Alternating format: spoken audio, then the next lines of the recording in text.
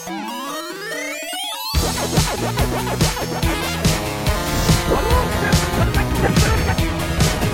Season. Bad Big money! Big prizes! I love it! And welcome to another fabulous episode of Retro Vaniacs. As always, I'm your host, Jeremy Parmentier, here with Jeremy Gregory. Hey, guys. Hey, guy. Yeah. And nobody else. No, Billy's not here this week. We didn't want to hold off any longer since we did skip last weekend. I'm going to say mainly because I was stuck playing Zelda Breath of the Wild, which we'll get into in a second. But so we wanted to get this out now. So, sorry, Billy, you missed out to play the only good TurboGrafx game we're going to discuss on this podcast, Military Madness. But before we get into that, Jeremy, what have you been playing since last time? Well, at one point, I think I remember I mentioned that I was playing through Watch Dogs 2 and that I really kind of regretted missing that game late last year. I actually beat that one about a month ago, and I love that game. I played all the way through it, and it does kind of get repetitive in those ways that a Ubisoft game does get repetitive, but I found the story and characters and all the different missions and the various ways that you can get through them to just be, I just had fun playing it. And that's way more than I can say for the first Watch Dogs, which was just man, that game was a complete mess to me. And it was a big disappointment. A lot of people were very disappointed with it as well. But I can definitely say Watch Dogs 2 is worth your time if you kind of wanted an actual good version of the original Watch Dogs. But besides that, I grabbed Horizon for the PS4 and started playing that. I've not beat that one yet. I think I'm about halfway through it. But man, that game is good. I mean, if you're like me and you can't find a Switch or like a Wii U version of Breath of the Wild, Horizon is just an amazing open world RPG kind of game. It's so much fun. And if you haven't seen it, you're basically just you're playing as Aloy, an outcast from a tribe. And you're essentially fighting in the land after time. This is in the far-flung future after mankind has stopped being the dominant species and has sort of turned it over to a bunch of robotic animals and various robotic dinosaurs that scour the land now. And you play as Aloy, and there's just this whole crazy kind of neat sci-fi story that's going on through it. And but it really kind of has a lot of those Zelda gameplay moments of just being out there and exploring and finding all this stuff. It does have a lot of things in common with other open world games, but it does them so well that I have enjoyed every second that I've been playing this game, and I'm definitely going to try to maybe 100% it, which I rarely do for any game. Yeah, I've heard a lot of good things. I've got a friend who never plays video. I mean, he plays video games, but not that often. He didn't have a PS4. He was like, oh yeah, I play racing games or some sports games once in a while. And he sent me a message on Saturday night that was like, hey man, I decided to buy a PS4 just for Horizon. I was like, well, that's cool. Let me know how it goes. And I heard from him a day later. He's like, I put 12 hours into this game already. Now, he's a guy that doesn't play games all day for 12 hours a day. That's something I do when I'm rarely allowed that kind of time. But that shows how good it is. A guy who doesn't generally play games like this was like, I'm throwing my life away to play this game. And it sounds amazing. It sounds a lot like Zelda Breath of the Wild, which I am playing. I did not get a Switch. I know you said you just didn't get one. I'm going to pretend I don't want one yet. Truthfully, I don't need it yet because the only game I wanted to play on it was Zelda. Everything else that's out for it is like I'd play Bomberman, but I'm not paying $50 for Bomberman. So no, that just seems ridiculous. For $50 for Bomberman, that hasn't happened since the Sega Saturn. Well, and then I would have had 6 friends to play with, and it would have been fun. But here with Bomberman on the Switch, even if it plays online, chance of me knowing someone else that wants to pay $50 for Bomberman pretty slim. So I did not pick up a Switch. Not that I could find one if I wanted one. But I did get Breath of the Wild for the Wii U. Figured why not? Might as well use this Wii U for something since nothing else will ever come out again. But actually, I mean, graphically the Switch version is better, but not by a whole lot. And it's incredibly playable. It's super fun. It sounds a lot like what Horizon and Breath of the Wild are essentially the same sort of game. What makes Breath of the Wild more interesting for me as a Zelda game is you can see, Nintendo said, fine, you like Skyrim? We'll make Skyrim, but it's Zelda Skyrim. So there's all these like little mini games and stuff around that are very Zelda-like as opposed to being like Skyrim. But then at the same time, it has kind of the you go around, you forage for plants and vegetables and all these other things you can use to make food and potions, which is a very, sort of Skyrim-y sort of open world thing. Also, there's, much like Skyrim, actually, you can kind of breeze through the game. I don't want to say too much about any, to spoil any kind of new game, so I won't. But there are basically, it's Zelda, so you have to go out and clear some dungeons so that you can go to the last boss area. And I've cleared all the dungeons. I'm ready to go to the last boss area, and I still only probably gone through about 20% of the map. So there's plenty more to do and just wander around and see, including plenty, much like Skyrim, of pointless quests that no one's going to want to do, but I'm doing every one of them. Does this bring back memories of playing like Zelda 64 back in the day? Because I know there's just a lot of people that really, they're saying that they really haven't felt the things that when they play Breath of the Wild like they have since they played the original Zelda 64. Just the freedom and being in this crazy huge world.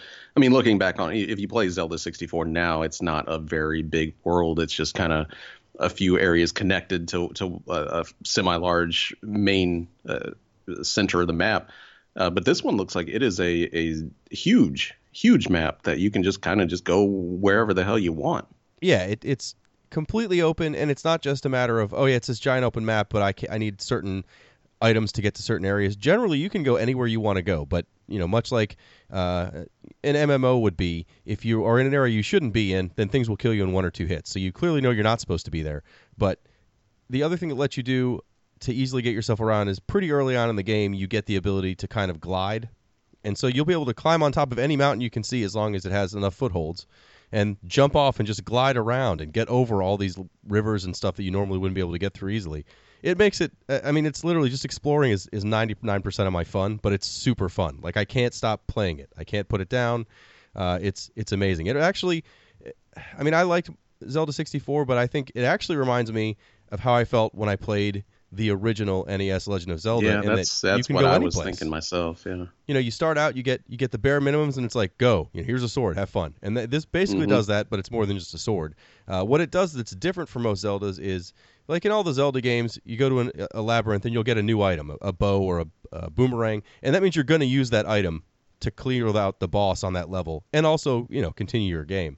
This doesn't do that. You have a kind of a starter area. You'll spend 4 or 5 hours in if you kind of want to rush, and that'll give you all the abilities and items that you kind of need to get started. You get a bow, and you get all the things you think of as Zelda having, and then when you clear out the labyrinths, you kind of get other abilities that are kind of power-ups more than another complete new skill. So again, after the first 5 hours, you can go wherever you want to go, but you have to kind of build yourself up to survive in those areas.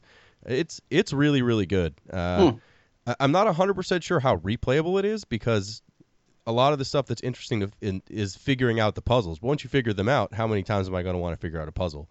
That said, though, I still think I could put 100 hours in this game and not finish it. So it's excellent. What did you? I think the biggest complaint that I've heard about it by far is the stamina system and just how easily your weapons break. I think those are the two big complaints with it. Like, have you found any issue with those? Yeah. It's not a perfect game. The stamina doesn't bother me. I don't know if it's just because I've been playing so many games that have sort of a stamina wheel, because I play nothing but Dark Souls and Bloodborne that have built-in stamina for doing your attacks. This doesn't have stamina for attacks necessarily, but it's everything else. If you run, it uses your stamina. If you're gliding, it uses your stamina. If you swim, it uses your stamina. And you can build up your stamina with power-ups you earn in the game. So it's not totally going to ruin your day. The thing that does kind of ruin your day a lot is that your weapons break. That's infuriating. I don't mind it in some ways because you get a lot of weapons, but it's also, you can only hold 8 weapons. And then to earn more weapon slots, you have to find and do these little token things to trade into a guy to earn more weapon slots. And then as you find other tools you need, they also take a weapon slot. So, for example, you get a torch, and you get that pretty early. That's not ruining anything, but it takes up a weapon slot to hold a torch, and you pretty much always want to have a torch on you. You don't need it, but it's going to make some parts where you're going to get to a new dungeon or a new area you're in, and like, oh, I need a torch. So you just got to save where you are, remember how to get there, or hopefully you have a checkpoint nearby, and then go find a torch. So you want to have a torch and some of the other tools with you. So you're pretty much only giving yourself 4 weapon slots if you don't need to fill them with tools. And then, yeah, a lot of weapons break easily. Some of them make sense. You find a rusty sword, that's going to break easily. But you'll get some, like, legendary weapons as part of the game, and even those break after, like, 20 hits. You're like, what is this? Are you kidding? Yeah. I mean, like even if you find, like, you go through one of these dungeons or something and you get, like, an actual, like, legendary weapon, like, you still can't repair that or anything. Well, you can rebuild. You kind of just have to save it for when you kind of want to use it. Short answer is yes. You can repair them, but it's not as easy as it should be. It's not like you can take a sword to a blacksmith and fix it. If it's one of the special swords or items you get from the dungeons, there's a person you can take that item to, and he's like, oh yeah, if you need I'm making this up specifically, but you broke the magical sword of doom. Well, bring me this sword, a diamond, and 5 pieces of rock, and I'll rebuild that sword for you anytime you need. So it's like you can't just take your sword back and have him fix it for an inconvenience or a fee. You've got to go hunt down these other items to rebuild that magical sword. But for what I've seen, with the exception of probably the main weapon you need to finish the game, or I don't know if you need it, but the one you should have to finish the game, the rest of them, they just do a lot of damage. They don't really need to exist, and you can find other weapons everywhere that do more damage than those weapons. So other than having a special weapon that feels like it's important, there's not really a need. But I mean, still, I'm loving the game. It's amazing. I definitely want to try Horizon after I'm done with this to see how they compare. And then I did make it to Disc 3 of Final Fantasy VIII, which I'm talking about on my Twitter feed. So if you want to hear me talk about Final Fantasy VIII, grudgingly, go to @DelishBaloney, or I do link it a lot from @RetroVaniacs. But for now, let's stop talking about new games and start talking about old games as we go into Military Madness for the TurboGrafx 16.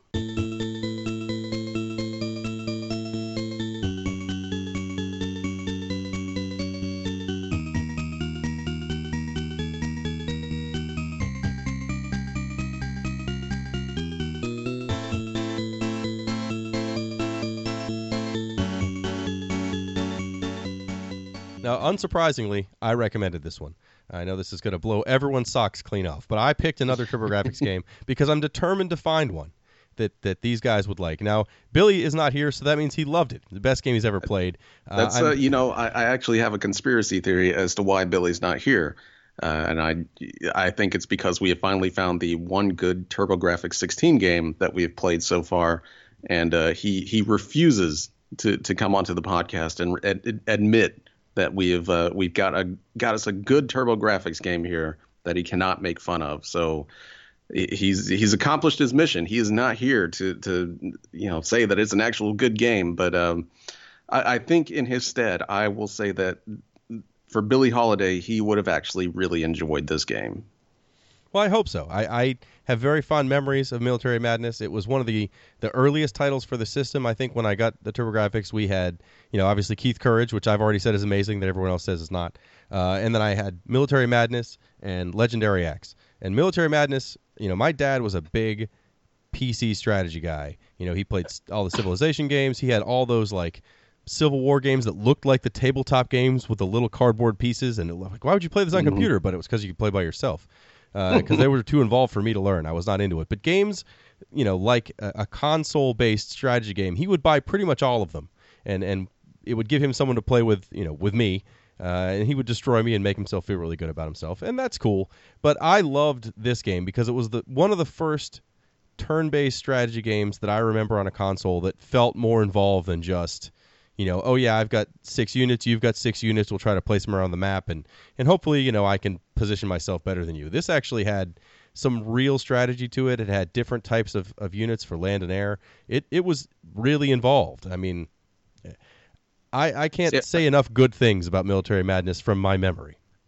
And like for me, like back then, I was not into any sort of strategy game. I think the first strategy game I ever remember playing, well, you could say General Chaos was a strategy. It was a terrible strategy game, but it was a strategy game nonetheless. But besides that, I think my first memories of an actual strategy game was Advance Wars on the Game Boy or Game Boy Advance, and I never actually played Military Madness. I'd heard of it, but when I played it, I was just like, man, this is just we've got us Advance Wars before Advance Wars right here. It's very, very, very similar to what those games were back then, the Advance Wars series. So I was pleasantly surprised to see that this was essentially a precursor to those games.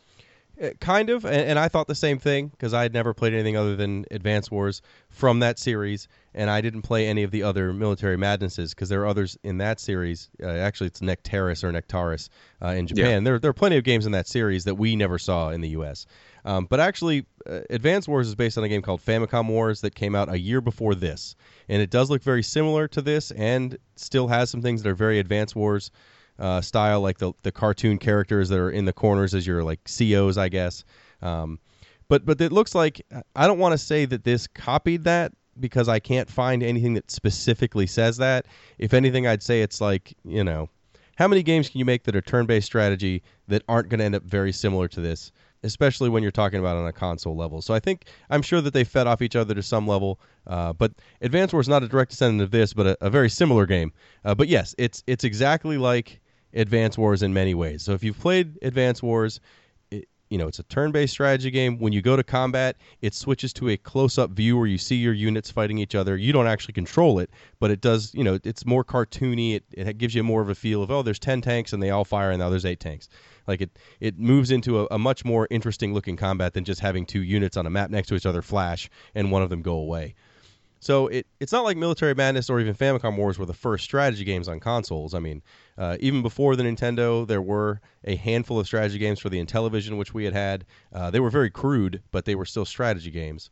And then even the NES had a game called Desert Commander that was a more traditional turn-based strategy game that I had. And then, of course, like the Koei games like Nobunaga's Ambition and Romance of the Three Kingdoms were all about the same time as this. But this was the first one that those games are impossible, by the way. But this is the first turn-based game where I felt like, I really controlled an army. I had a whole bunch of different units.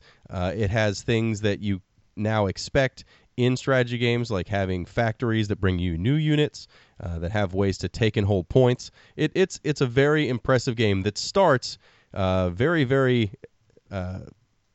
unimpressively, I guess. The very first map is one screen big.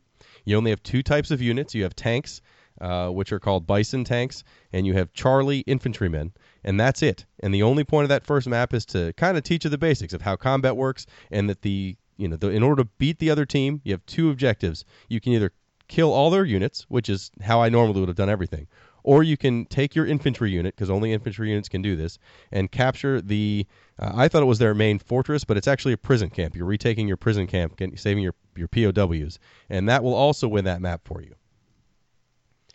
You were talking about I don't want to get off track, but you were talking about those old NES strategy games.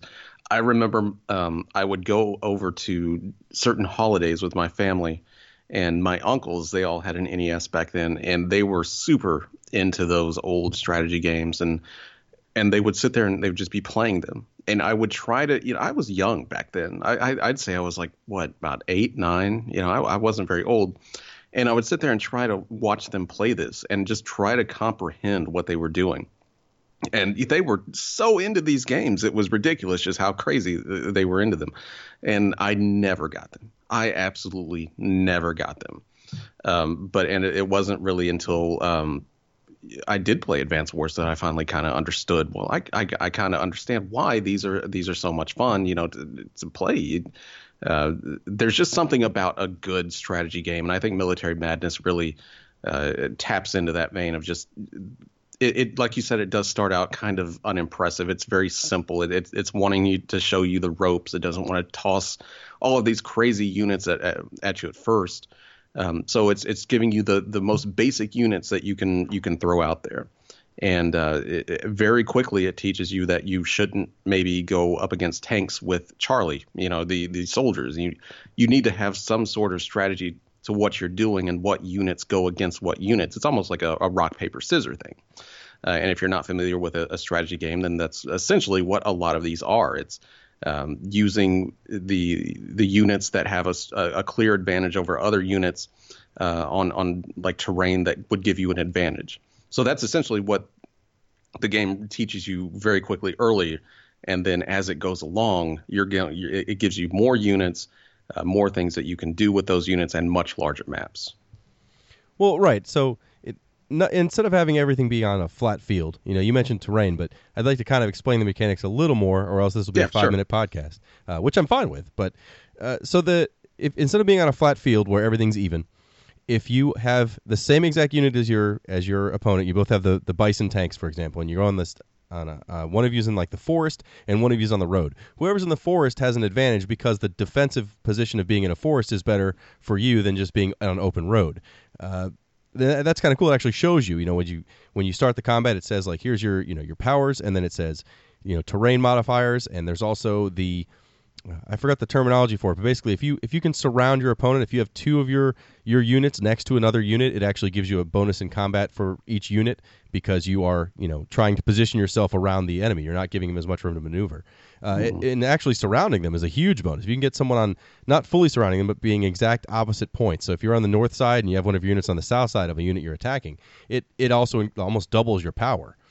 So as you're going to fight the enemy, not only do you have to worry about terrain and worry about the surrounding, if you've surrounded your unit or their unit, the more your specific unit that you're fighting with has been in combat, it also gains, it's not levels necessarily, but it's like every time they fight, they get an experience point more or less, and that also is a huge modifier on how much damage they do and their survivability.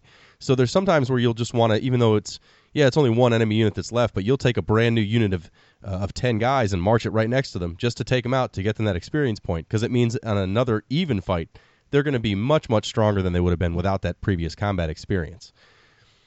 And I think the combat experience, it kind of goes a long way with something that I really enjoy with a lot of strategy games, which it might just be me being crazy, but you kind of grow attached to those units. I remember that specifically in like Final Fantasy Tactics. To where you can start off with a blank slate of a character, in this case a unit, and over time they can win these crazy battles. They just kind of keep going, and over time I just kind of got attached to these different units. It's like, oh man, that's my number one unit that's going over there. But again, that could just be me being crazy. In a game like this, that is a little crazy only because you're going to have to basically throw units against a few things until you eventually take them down. But I'd say a game like Fire Emblem or something that's more strategy-based where every character has like a name and a face, those are the ones where I'm like, I don't want to lose anybody. Tactics. Final Fantasy Tactics is the worst for that, where I'm like, if it's a person with an actual name and not just some guy I found that I got convinced to join me, I'm like, no, I will restart every round until I come out with 0 casualties. In fact, that's one of the reasons I did finish Final Fantasy Tactics eventually, but I never did for the longest time because every time I lost a guy, I would just reload that fight over and over again. Even if I finally won the fight, I'm like, oh, but I lost Mark, so I got to do it all over again. Oh, yeah. And some of those fights are insane. That was the worst thing. Just like Final Fantasy Tactics is actually my favorite strategy game of all time. So yeah, I probably grew way more attached to some of those characters than I ever should have. I made that game harder for myself because I just refused to let those characters die. And it got to the point where, with Final Fantasy Tactics, you really have to level things up over time. When you lose them, they're gone. But they stay with you over the course of each battle. To where something like Military Madness, whenever you start, you get a pre-selected bunch of units to use. Nothing really carries over from map to map. No, nothing carries over, and when you start a map, everything's already placed for you. So it's already preset scenarios. It's not, you get to start and position your 10 units or decide, what do you want to have for your team? Do you want to spend all your money on tanks or infantry? A lot of games offer you that. But this game instead, it's just literally you start the map, you have your guys already placed in a preset position, the enemy's always placed in the same preset position, and generally it makes it so they're all fairly even. Even the first few fights, they're definitely tilted in your favor so that you can learn the game, but they're not complete giveaways. It's not just a tunnel where you can march through and trap guys in a tunnel. The AI is actually pretty smart. They will use terrain to a good advantage, and they do remember that there is 2 goals. It's not just they try to fight you off. They will try to take back their prison camp. So you have to be very careful and watch what they're doing, or else they'll try to finish the game in a couple rounds. The levels, even though they can be a lot bigger than one screen, they're still fairly fast. I mean, you can breeze through most of these levels in 15, 20 minutes in a level, and that's on a long fight, which is nice. Tactics is a game we just mentioned, but some of the real fights in that, I could spend hours on to try to get through effectively. So this, thankfully, much faster fights. The animations to do the combat, are always worth watching, but they don't take all day long. They load fast. They come up on the screen, they fire, and shows you the results, and you go back to the main map. It's not it's not long and I really time-consuming. appreciated that. I think in more modern strategy games like this, they spend a little bit too much time on even Advance Wars, like in the later games, kind of got like a little bit too cute with the animations and stuff, and lasted just maybe a bit too long for something that you're doing over and over and over again. This one, like it never bothered me at all. Like when you go into battle, they, your units roll into screen, they shoot each other pretty quickly, and that's it. You could probably make an argument being like, well, maybe those don't even need to be there because they're so quick. But I always thought that they added a lot to each battle and kind of broke up the monotony of that overhead map screen a lot. No, they definitely do. I like the breakdown to the other screen for combat. It's better than watching, if you're playing Axis and Allies or a game like that, a board game, then it's the equivalent of watching the dice roll. Except you don't have to watch a dice roll. You can actually watch a cool animation of your tanks marching on the screen and they fire at each other, and that's the end of the combat. But again, because it's fast, it gets the message across. I like it a lot. And it does feel better than just watching 2 units flash and showing you results on the screen. Mm-hmm.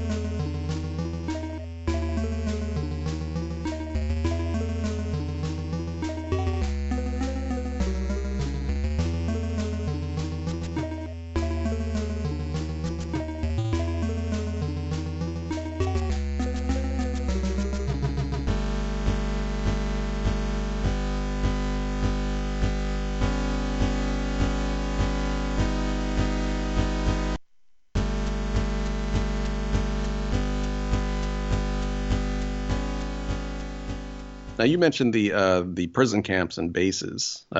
Did you really go hard for those to try to capture those yourself? I'm sure you'll explain those, but it's essentially you can capture the enemy prison if you want to. Well, so there's several buildings. It starts out, the first map just has I thought it was a base, but it's actually the prison camp. The whole reason to capture that is it will end the level, even if you only have 1 unit left. As long as it's an infantryman and you can march him onto that unit, even if somehow the computer's on the other side of the map with 2,000 tanks sitting around your base, you'll still win that mission if you can take that prison camp before they take your prison camp or kill all your guys. So yes, I definitely tried doing it. Now, as a kid, I never did. As a kid, I always tried to just brute force it because it's also more impressive to say you wiped out the enemy. You don't want to win.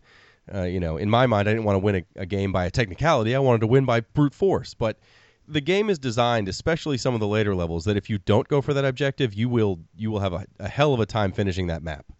So there's plenty of times where you'll get down to 2 units on that are left for the computer, but they're fully stocked and experienced units that have enough guys left. It's going to take you throwing all your units at that guy over and over again to hopefully kill him, or you just keep that 2 units busy and march your infantryman right into the prison camp and just finish the game 2 turns later instead. Mm-hmm. So yes, there's definitely reasons to go for the prison camps. Now the other buildings you get, because it starts adding things in.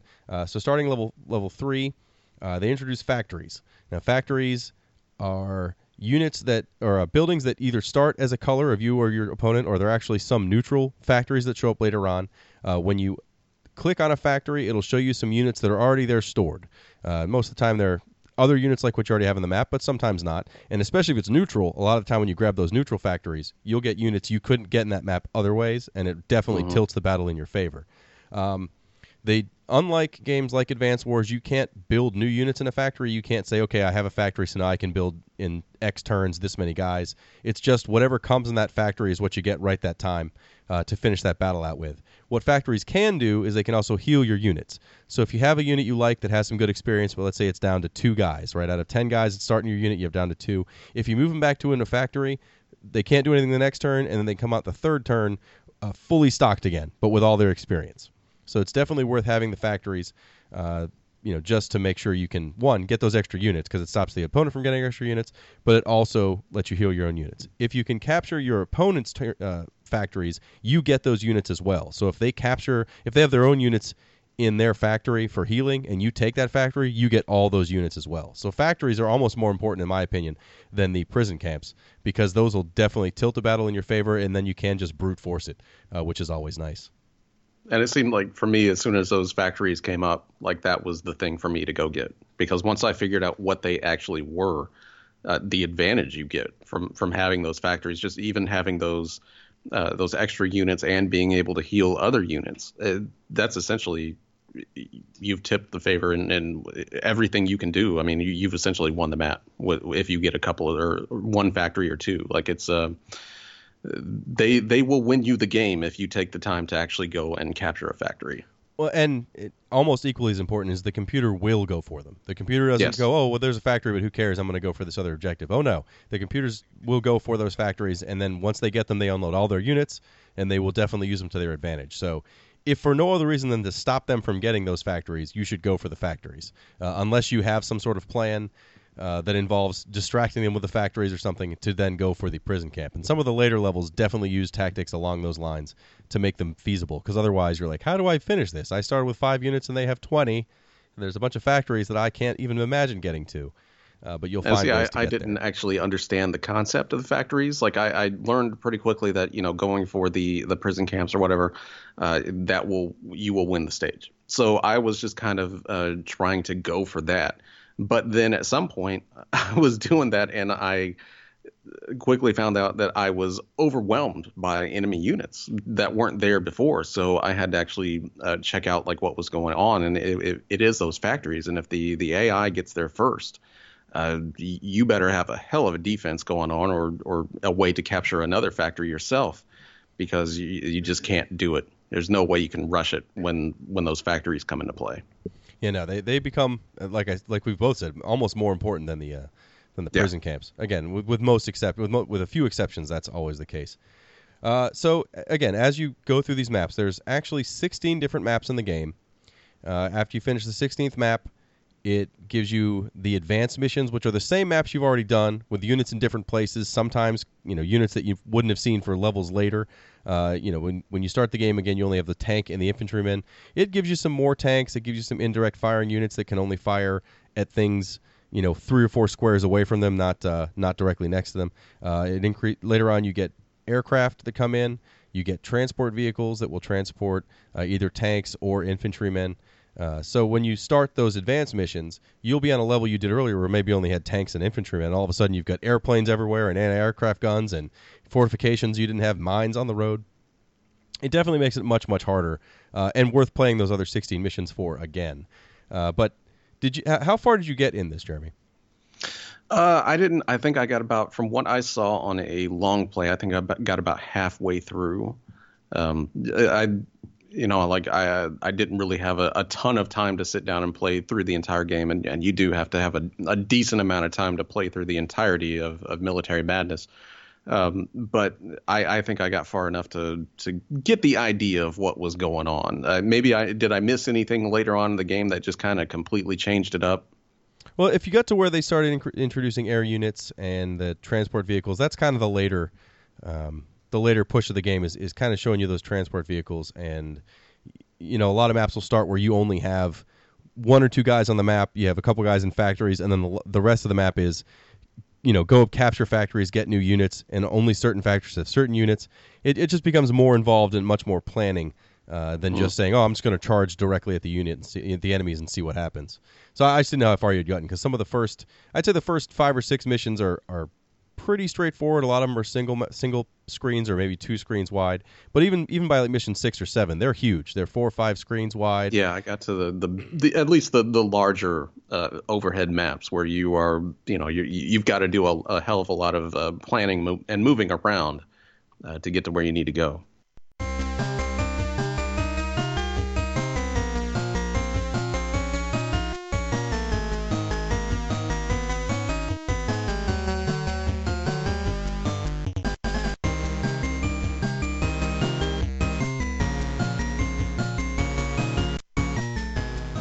We've compared this game a lot to Advance Wars because it is a very similar style of game. If you haven't played Advance Wars or this, then we're probably just rambling. But generally, I think this game is a much more streamlined version of what Advance Wars does. So this game gives you units already placed on the map. If you find a factory, it's already got units in it that is what you can use. It doesn't give you any of the, I don't want to say freedom, but Advance Wars lets you, if you have a factory in Advance Wars, you can decide what units you want to buy with it. And it has the CO powers in Advance Wars, so that way there's a little more than just straight strategy to some of the wins. Sometimes in that game you can kind of, shit the bed, but if you have a really good CO power, you can save the day with some super powered attacks or units that heal or all these other things. Where this game is like, no, if you screw up, you've probably lost. Enjoy the next 6 turns of this game where we wipe you out. I enjoy that. I appreciate that. This is definitely years before Advance Wars ever came out, and like you said, it is very streamlined. But I myself do appreciate that this is a very simple style of strategic gaming. You just kind of don't see this anymore unless you're playing like some horrible free-to-play iOS game or something like that. It is very much just like these are the units that you have, and this is what you can do with them. There is no cross map leveling up of some crazy super unit that you like. It's just, here's what you get, and this is what you need to do with it. And I actually really appreciated that, because sometimes I get really overwhelmed with a lot of these strategy games that come out nowadays. Especially like the newer XCOM games. I love those games, but I can be very easily overwhelmed with a lot of the choices and the different things that you can do with units.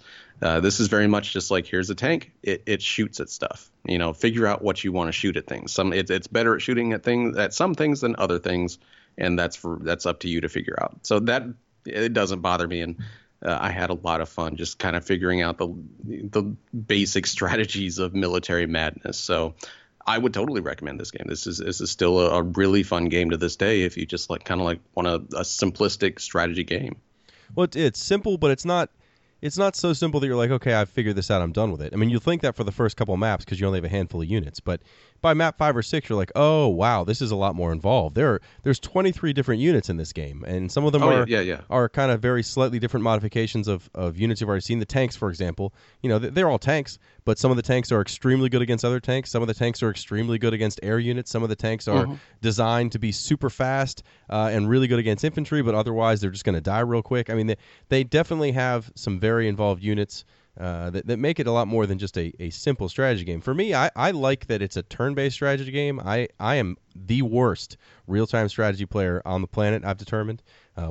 When games like that are new, like when StarCraft was new, if I want to throw back to the last time I was actually pretended I was good at one of those games, I was great for the first week because no one knew how to play it yet. So when everyone's just kind of throwing stuff against the wall, I'm fine. But as soon as everyone figures out, like, oh, here's the proper progression of how to build these units, here's, if you're going to play Zerg, here's how you play Zerg. And then it becomes a speed race. That's when I've lost. I'm not going to be good at that. I don't have the ability to manage like 30 areas at once. But with turn-based games, I have a chance to sit there and think and go, okay, what do I want to do with this guy, and what's the best way to get there? And don't forget about the terrain. And I enjoy that a lot more. So this is still a really good turn-based console strategy game. I mean, I hadn't played the original TurboGrafx version of this in forever. Like we talked about at the beginning, there were actually plenty of sequels to this game that we never got in the U.S. One we did get was just called Nectaris for the PlayStation. Yes. I bought that the day it came out because I was like, this is Military Madness. I love this game.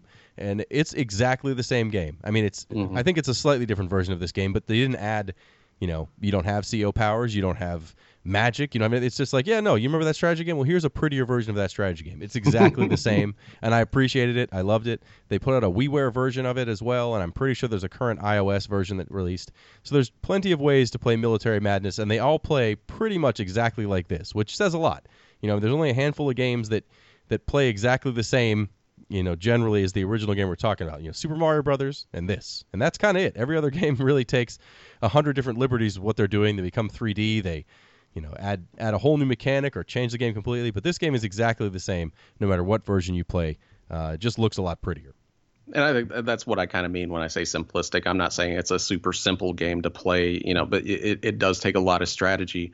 But like you said, this is, not too many games can still be fun today, just doing a very the exact same strategy of what they did back when they first came out. And I found Military Madness to be incredibly fun, just with the, you don't get to, like I said, have multiple attacks with different units. You can't level up different units besides just, like what we talked about with getting different ranks. But it's still the same kind of, every unit is kind of the same no matter what map you're on. and I kind of enjoyed that. So that's kind of what I mean by simplistic. But yeah, this is it's still fun to this day. I had a lot of fun playing through what I did. So it only took me 5 TurboGrafx games, but I found one. I found one that it. you guys liked.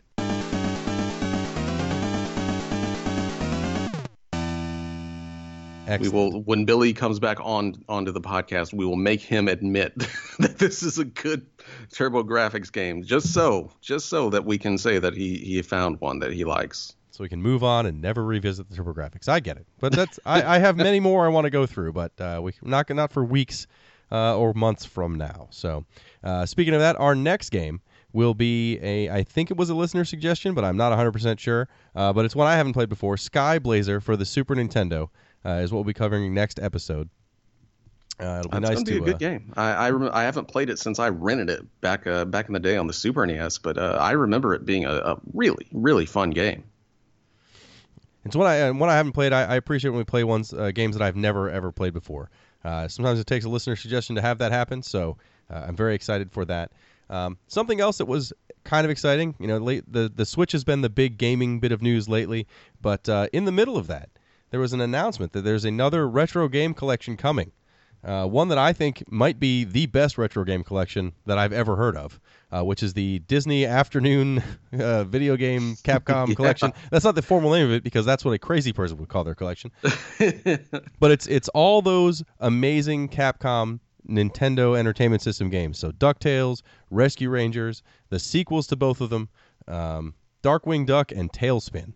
Those are amazing games, in my memory at least, and I can't wait to play them again. This is a lot like the Mega Man anthologies, where it has, all 6 games, and then it has, manual scans and all these artwork things and, a lot of challenges. It's the same company that did that, apparently, also putting this together. So it's going to be all 6 original Nintendo games, not remakes, not redesigns, and not just straight ROM dumps. It's going to be 6 really good versions of the actual Nintendo games, along with all this extra material, and it comes out mid-April. So it was announced, and it's like, next month we're going to bring this out.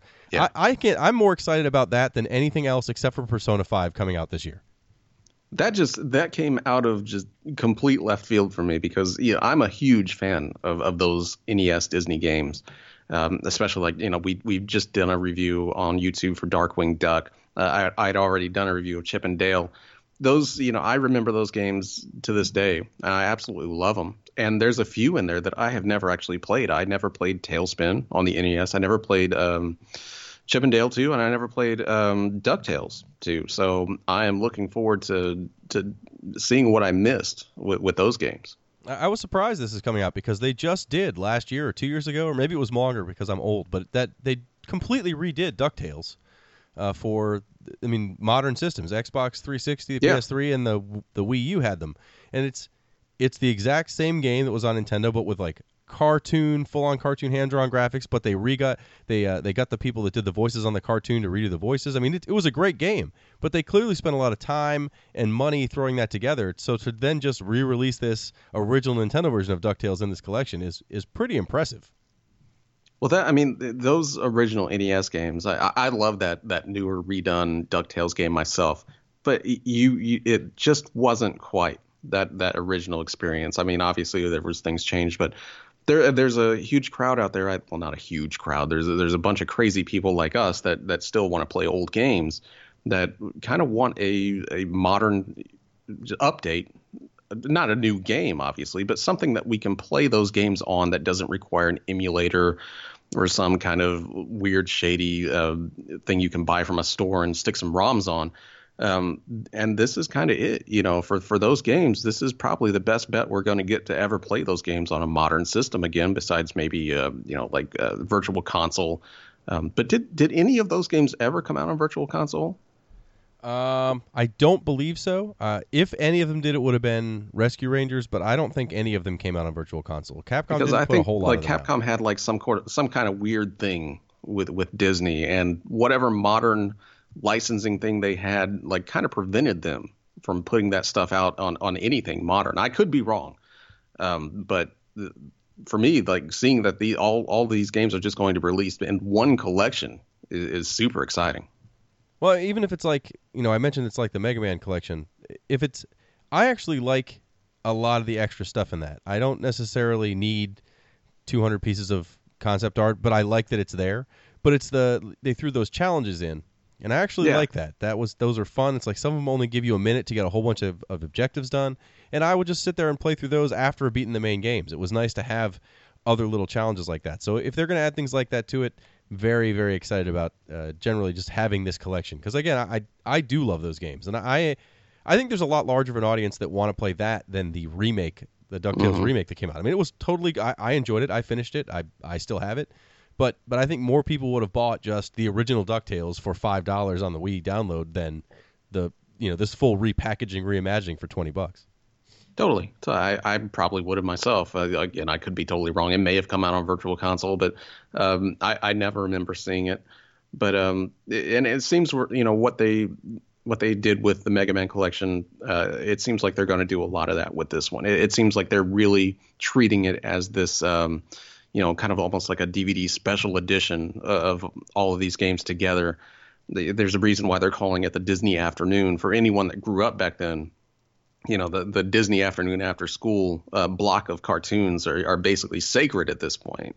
And for all of us that really enjoyed those shows back as a kid and really enjoyed those games, it's really kind of exciting that they acknowledge that with the actual name.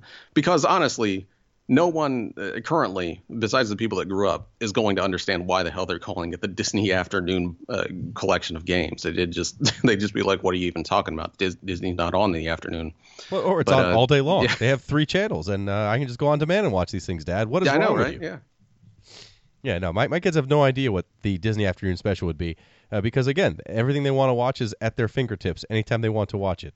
And they don't even watch it on TV. They watch it on a tablet. Like, they have no idea. Like, no, you don't understand. We'd get home every day from school, and there was a 2-hour block of Disney cartoons that we stopped everything, no matter where we were, and had it on. Even if we were doing something else, it was on. We watched it every day. I mean, I guarantee I've seen every episode of DuckTales at least 5 times, and some of them many, many more, because they were on every day. But it wasn't the kind of show I ever got sick of. I think I would still watch DuckTales if it was on today, even though it would cause everybody I know to think that I probably have some sort of problems.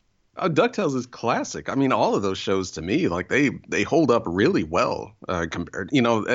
I can at least as an adult sit down and watch DuckTales and Chippendales and a lot of those older Disney block cartoons that were on back then. I can still enjoy those, but anything that's like kind of for kids now, I'm just like, this is awful, and I don't want to watch this at all. Maybe that's just saying how old I am, and maybe I just kind of relate more to that stuff back then. But it certainly seems like those old that block of Disney cartoons from back then, the DuckTales and Darkwing Duck, Chip and Dale, Gummy Bears, all that stuff, I can still sit and just watch those and really enjoy them without any sort of rose-tinted glasses on. Or maybe only rose-tinted glasses, but who cares? That's the whole point of this podcast, is rose-tinted glasses. And then we kind of take them off for a minute and then put them right back on, because it's terrifying without those glasses on. I know. It's the only way I can live life anymore. Well, on that note, after we do the next episode's game, Sky Blazer, I think it would be the perfect time to kind of do an episode where we cover all 6 of those games for the Disney Saturday Afternoon collection. So we'll definitely, not definitely, right now that's the plan. So unless we decide, hey, you know what, we decided instead we're going to talk about Rygar for an hour, we will probably, after doing Sky Blazer, be covering the Disney Afternoon collection, because I can't think of anything else that I want to talk about that's a retro game that's coming out this year. I'm just very, very excited. Yeah, I mean, me neither. I think taking a look at that entire collection, we may not spend, half an hour on every game, but just taking that collection as a whole and just seeing what all they've added to it would just be awesome to me. But again, we're getting ahead of ourselves. Next episode will be Sky Blazer for the Super Nintendo. Until then, please make sure to check us out on Retrovania.net. We're on Twitter at Retrovania.net. We are on Facebook under Retrovania.net. Anywhere you want to look under Retrovania.net, there's a really good chance that it's us. So yeah, check us out anywhere called Retrovania.net, and we will see you next time.